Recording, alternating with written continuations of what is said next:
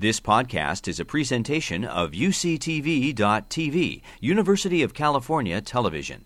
Like what you learn? Help others discover UCTV podcasts by leaving a comment or rating in iTunes. So I'm Susan Carlson from Office of the President. I'm thrilled to welcome you here today. This is our fifth and culminating roundtable for our UC Advanced Paid program. Our movable feast has ranged from Berkeley to Irvine, from Riverside to San Diego, and now to Davis. We have built a strong network during our roundtable meetings. Nearly 500 attendees from all 10 campuses, including chancellors, regents, UC provosts, 2 of them, executive vice chancellors, deans, chairs, faculty, including faculty leaders, staff, postdocs, and students. And for all of them, recruiting and retaining a strong faculty is a shared and precious goal. While we have had debates about research, definitions, and best practices, we are building a consensus on how to move ahead, grounded in our shared recognition of the importance of cross-campus efforts in this realm. In remarks last month at the Lawrence Livermore National Lab, our president, Janet Napolitano, noted that, quote, UC as a whole cannot lead the scientific world unless we draw the best people from our society across all barriers of race, gender, and socioeconomics. The program goal for meeting the California Challenge Roundtables is to assist UC campuses in increasing the representation of women and underrepresented minorities on the UC STEM faculty, science, technology, engineering, and math. Also, importantly, we have included the health sciences consistently in our discussion. I'm very pleased to report that in the years we have been convening, and now it's almost 3 years, our hiring of women and underrepresented minorities in STEM ladder rank positions has grown. First, in the hiring in STEM in the last 3 years, the last 3 fiscal years, we have hired 13% underrepresented minority faculty. That's among the new faculty. And that compares to 6% and 9% in the previous 2-3-year cohorts. So it's gone up substantially. In the hiring of women in STEM ladder rank positions in the last 3 years, again, we have increased the proportion of women to 32% of those hires. And that is up from 28% and 30% in the 2 previous 3-year cohorts. Our overall numbers remain low, but we are making progress in meeting our goals. We all know that every hire and every retention matters. Today's focus on workplace climate allows us to think comprehensively about how we understand, document, and improve our intense and creative workplaces. Over the past few months, the UC community has heard quite a bit about workplace climate. As most of you know, in 2012 and 13, over 100,000 faculty, staff, and students, about a quarter of us, that is, filled out a climate survey, providing us with system-wide data we can use to assess how we experience our departments, our classrooms, our labs, and our campuses. You have likely looked at your campus-based results already. We all know that climate is quite local, but this aggregated data on faculty can also contribute to today's conversation. So I'm just going to present you to kind of whet your appetite 2 slides based on one of the statements that everyone responded to in this survey. So in this slide, we have the results from faculty who were responding to this statement. I believe the tenure standards and promotion standards are applied equally to all faculty. There were around 6,000 respondents, which included faculty in all Senate and non-Senate titles. And what you can see on this slide is that while men strongly agreed, and those are the red and the blue bars on the bottom to your left, you can see that while men agreed or strongly agreed with this statement 62% of the time, women agreed or strongly agreed 44% of the time. Also, there are responses from 48 respondents who identified in other categories of gender and sexual orientation. These differences are something we should take note of. And then a second slide. Here we're looking at responses to the same question by the same 6,000 respondents who are disaggregated now by racial and ethnic categories. And let me just read quickly. You may not be able to see the tags on the bottom. So the categories from left to right, and these are categories that were used by those aggregating the results. African American Black, first on the left, American Indian, other, Asian, Asian American, Hispanic, Latino, Middle Eastern, Southwest Asian, missing or unknown, multiracial, and white. So there's alphabetical order. What you can notice here, I think, is that African Americans and Blacks had the least confidence in the equitable application of tenure and promotion standards. Latino respondents were at 42%, multiracial respondents at 48%, and again, this is the strongly agree categories, whites at 57%, and Middle Eastern, Southwest Asian at 59%. We really obviously don't have time to analyze these now, but I think these figures underline the importance of discussions like ours today. The survey has motivated the UC system to reaffirm commitments not only to creating safe spaces for academics, but also to identifying and cultivating spaces that nurture powerful thinking and that are invigorating, productive, and sometimes fun. A key to strong climates is the recognition of how differences need to be acknowledged as a strength and addressed as sound business practice. We have 3 goals for today's roundtable, and these are also listed on the top of your agenda so that you won't forget them. And they are to examine the issue of workplace climate and the impact climate has on the recruitment, retention, and success of diverse STEM faculty, to examine the very dimensions of workplace climate, the factors that influence it, and how the experience of climate varies by gender and race ethnicity, and finally, to equip participants with tools, resources, and strategies for assessing and improving workplace climate for STEM faculty. One of the strategies of today's roundtable is to give you data, research, and conversations that you can take back to your campus. We've tried to make this easy through the electronic packet that you received a few days ago, and in a few weeks we will post all materials from today, including the PowerPoint slides and the videos we're recording, so that you can use them and they can be used by others on your campus. Not surprisingly, we're not the only research university working on creating a positive climate for our STEM faculty. The University of Michigan provides an instructive example of ways in which deliberate and sustained efforts at improving the climate and diversifying the faculty pay off. Michigan has done climate surveys for faculty in 2001, 2006, and 2012. Much as with UC and our own climate survey, Michigan sought feedback on institutional and department climate and the specific department climate for diversity.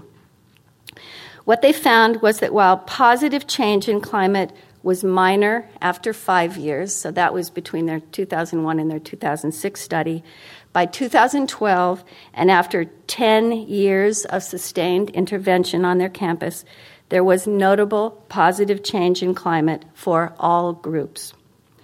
Abby Stewart, who's been the advanced director at Michigan since the beginning, and her colleagues report that it took persistent programmatic efforts, policy change, and commitment from top leadership.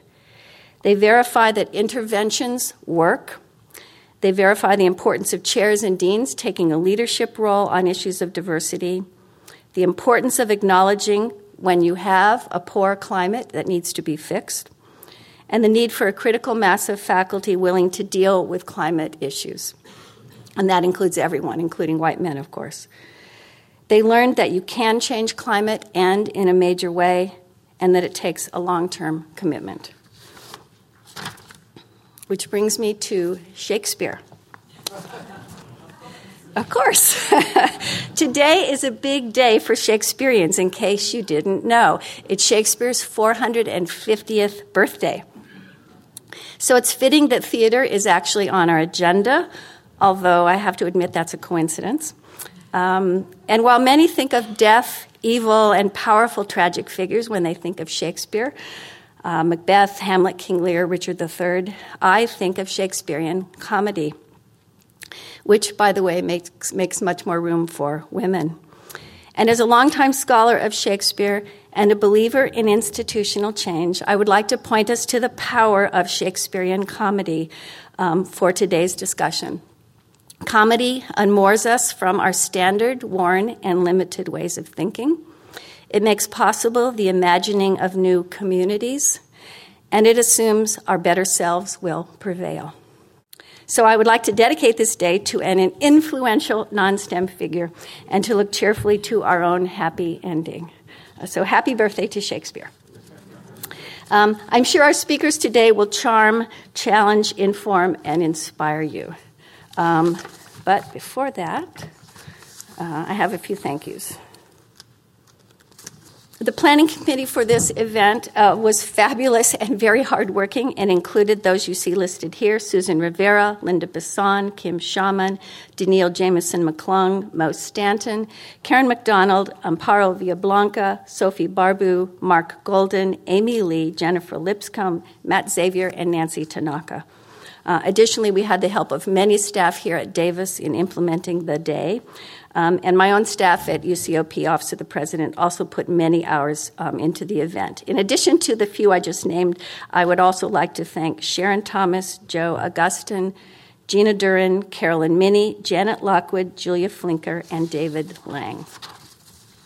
So with that, I would like to turn the podium over to Linda Katehi, who's been a very strong advocate for this program. She chairs the steering committee, and of course, she's the chancellor here at Davis.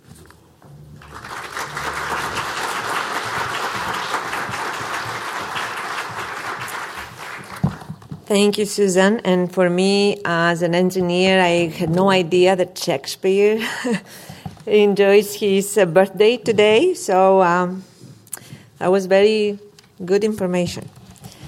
I also wanted to thank all of you for being here this morning and for the event today. This is a very important event for the UC and, of course, for UC Davis. For reasons that you all know, and Susan has spoken extensively, we are trying very hard to, of course, improve the conditions for all of our faculty on our campuses.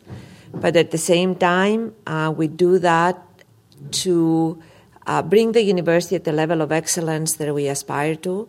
And diversity, as we know, is an integral component of excellence.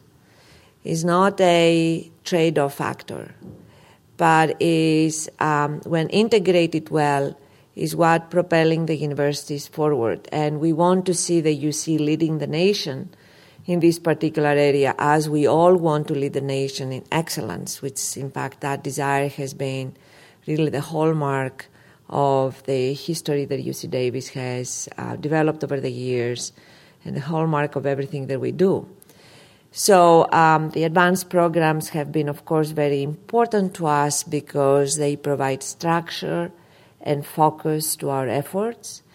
And I have to see that over and over again, every time I participate in an advanced program, I come to appreciate the focus that advanced and NSF has really provided us with through this tremendous program. As Susan described, and Abby, whom I know very well, has laid out in that report from March of 2014, changing the landscape when it comes to diversity, and specifically in the STEM fields, is an effort that needs to be sustained over many years. Because in reality, what we are trying to do is to change culture. And cultures, as we know, change very slowly. In the beginning, the major obstacle we had to overcome was the deeply ingrained, I would say, belief that diversity is the enemy to excellence. That's where we started. In the 70s and 80s, as I became an assistant professor at the University of Michigan in electrical engineering, and I can tell you from firsthand the environment for women and underrepresented minorities was totally ineffective and uninspiring and negative. And it took a long time for people to just move from that end of the spectrum where they thought that diversity was the enemy to excellence to the other place where diversity was good if you could afford it. To then the other place where diversity was good if you could manage to find time and do it, because there are so many other commitments, as opposed to thinking that diversity is the vehicle and the tool to achieve excellence on these institutions. And I have to say, we have not yet found ourselves on that other end of the spectrum, where I hope that we, at some point in my career or my life, I will find a place where the community has reached that level of understanding, because really this is what is going to make our universities excellent. And it's so disheartening at times to see that you have to make the argument over and over again. But on the positive end, I have to say that what I have come to truly appreciate and be very excited about is that these programs, the advanced programs, provide focus and provide timelines for us to make changes on our institutions that would not happen otherwise. So we have an advanced program here at UC Davis that focuses on, of course, improving the participation of women in the STEM fields. But in addition to that, we focus also on race. As you know, the advanced program, as successful as it has been, it has truly benefited for a long time only one particular subgroup under the gender rubric. And it has been primarily white women who have benefited out of the program. And that was great. In fact, I have to say that's where we should have started, because in the 70s and 80s, in that small pool, whatever was available, was primarily populated by white women. So we started there, but now that we have come to a level of success, I would say, that we feel proud of.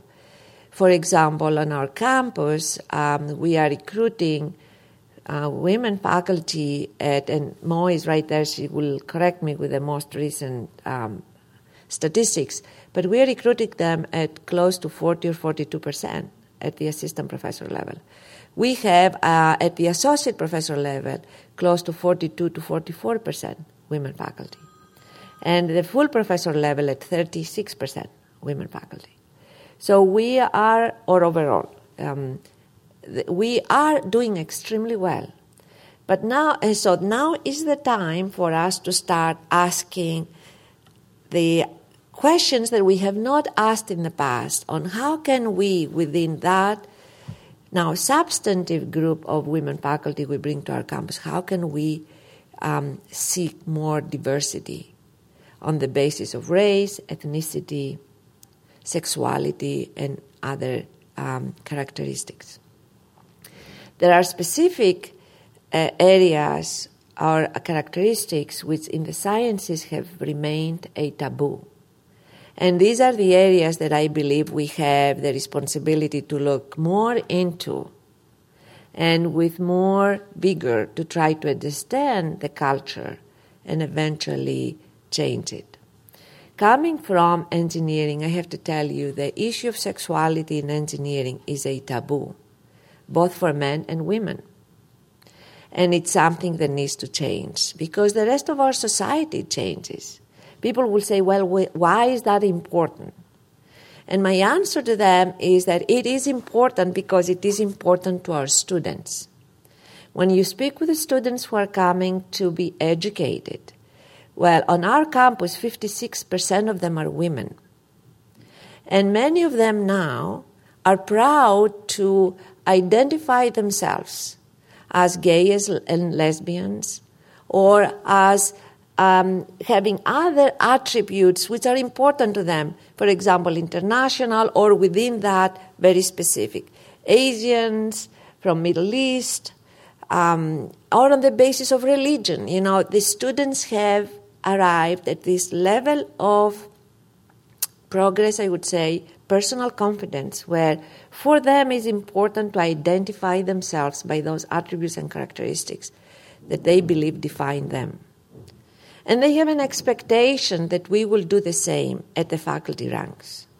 A lot of times when I meet with our students, they say, why is it that among the students those specific attributes are so important? You go to the classroom and then you find faculty with either totally different ideas, or you look at the faculty cohort and you don't see the same representation or the same effort to identify faculty by those same attributes, because they are looking at us as their mentors, as their examples for success.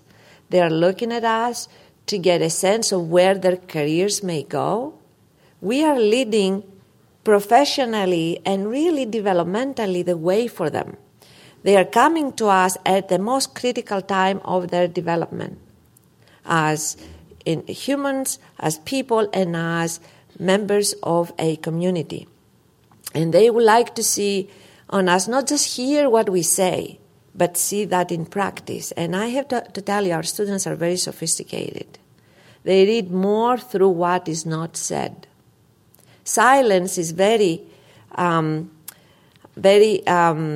rich in information, and they read it all. And that's what I hear all the time. So I think for us, if we aspire to success and excellence, and what excellence is our ability to educate our students and become the leaders in society in whatever ways they choose to, then we have to provide to them the best possible examples for success. And to do it without expecting them to take away what defines them in an effort to be successful. Because that's what I was told, and many of us of my generation were told when we came to universities, that we have to really hide our unique identity if we were to be successful. We were told to behave like a man in many ways. Well, women are not that. For example, we were in a discussion yesterday with our advanced group, and one of our members said, we were talking about a specific issue on how you make progress, salary increases, how do you really go through the system we have in the UC to get promoted. We have so many levels and so many steps as we talk about. And then we were talking about this and what needs to be done to improve not just the condition for women, but the condition for everybody. Because, in fact, the one thing that we realize is that as we try to improve the conditions for the underrepresented minorities, then the environment for everybody gets better. And that's easy to document. But in any case, so there was this story, because I like nowadays to say stories, I have to say. So there was this individual who said, well, when I came to this university, I was told that if I want to be successful, I have to act like a man and ask for an acceleration every time. All right? Well, why do we have to do that? Women do not like to ask for too many things. They don't have to ask every time they deserve something. We need to have a system in place to recognize it. And we need to understand and appreciate and accept the various characteristics. And it's not just about on the gender basis, but on many other differentiating characteristics. People do act and perform differently. And the environment now, after so many years in higher education, should be sophisticated enough to institutionalize whatever tools we need to have in place to recognize the differences and attribute success to those who deserve it, and recognize success without having to ask these people to change before they get to be recognized. But having said that, I'm very pleased to say also that our advanced program has given us a push forward. the one thing that I'm learning as I see what we are doing is that change has accelerated, or the willingness to change has become much more visible. Our community, through the advanced program and through the groups that have come together, and these are groups of men and women, I have to say also. They're not only women who are sitting together to try to go through the advanced program and try to identify the goals and achieve them. We have many of our male faculty who have been truly committed to this activity, and I'm very, very thankful, because this is really an indicator also of quality on our campus to see the whole community coming together. We have many packets of resistance, as everywhere. This is everywhere, true for every institution. But I also have to tell you, we have many people who are very eager to consider the change and eager to implement it. So this is now a window. It's like a window in time that provides us with an amazing opportunity to really make the appropriate changes that at the end will make UC Davis, I believe, especially because that advanced program is very specific to us, to make UC Davis a leading institution in diversifying our faculty and in providing an environment where everyone can come to contribute. The moment that happens, our institution is going to probably do everything with a type of excellence and quality that we have not demonstrated in the past. And I'm very proud for the work that we have done in the past, which means that, as I tell everyone, this will be the vehicle to really become the leading institution in the UC. We can try to do a lot of things that will take us on the path that we've been, but will be incremental in terms of the outputs that we will achieve. If we try to change fundamentally the way we have become an institution, with the way we have developed our practices and the way we articulate and act on our values, and specifically as it comes to diversity, I believe this is by itself is going to push us on a different path. And that path will get us into heights in terms of quality that we have not seen before. So I am very pleased to see you here. I have to tell you, this morning I'm very hopeful that the changes we are making are great changes for our campus and for the UC. And I'm really looking forward to continuing with this effort. And as we discussed in our previous meeting, we hope that this effort of getting all of the advanced programs throughout the UC and all of the communities that are working constantly around diversifying our campus together regularly. So we are hoping to institutionalize this effort after the NSF grant terminates. I see the NSF as an effort to give us a push forward, but now it's our responsibility to continue with the progress that we have made. So thank you so much for being here, and I'm looking forward to hearing from Meg, who has been a great colleague and, of course, has done wonderful things on her campus. Thank you. You've been listening to a podcast by University of California Television. For more information about this program or UCTV, visit us online at uctv.tv.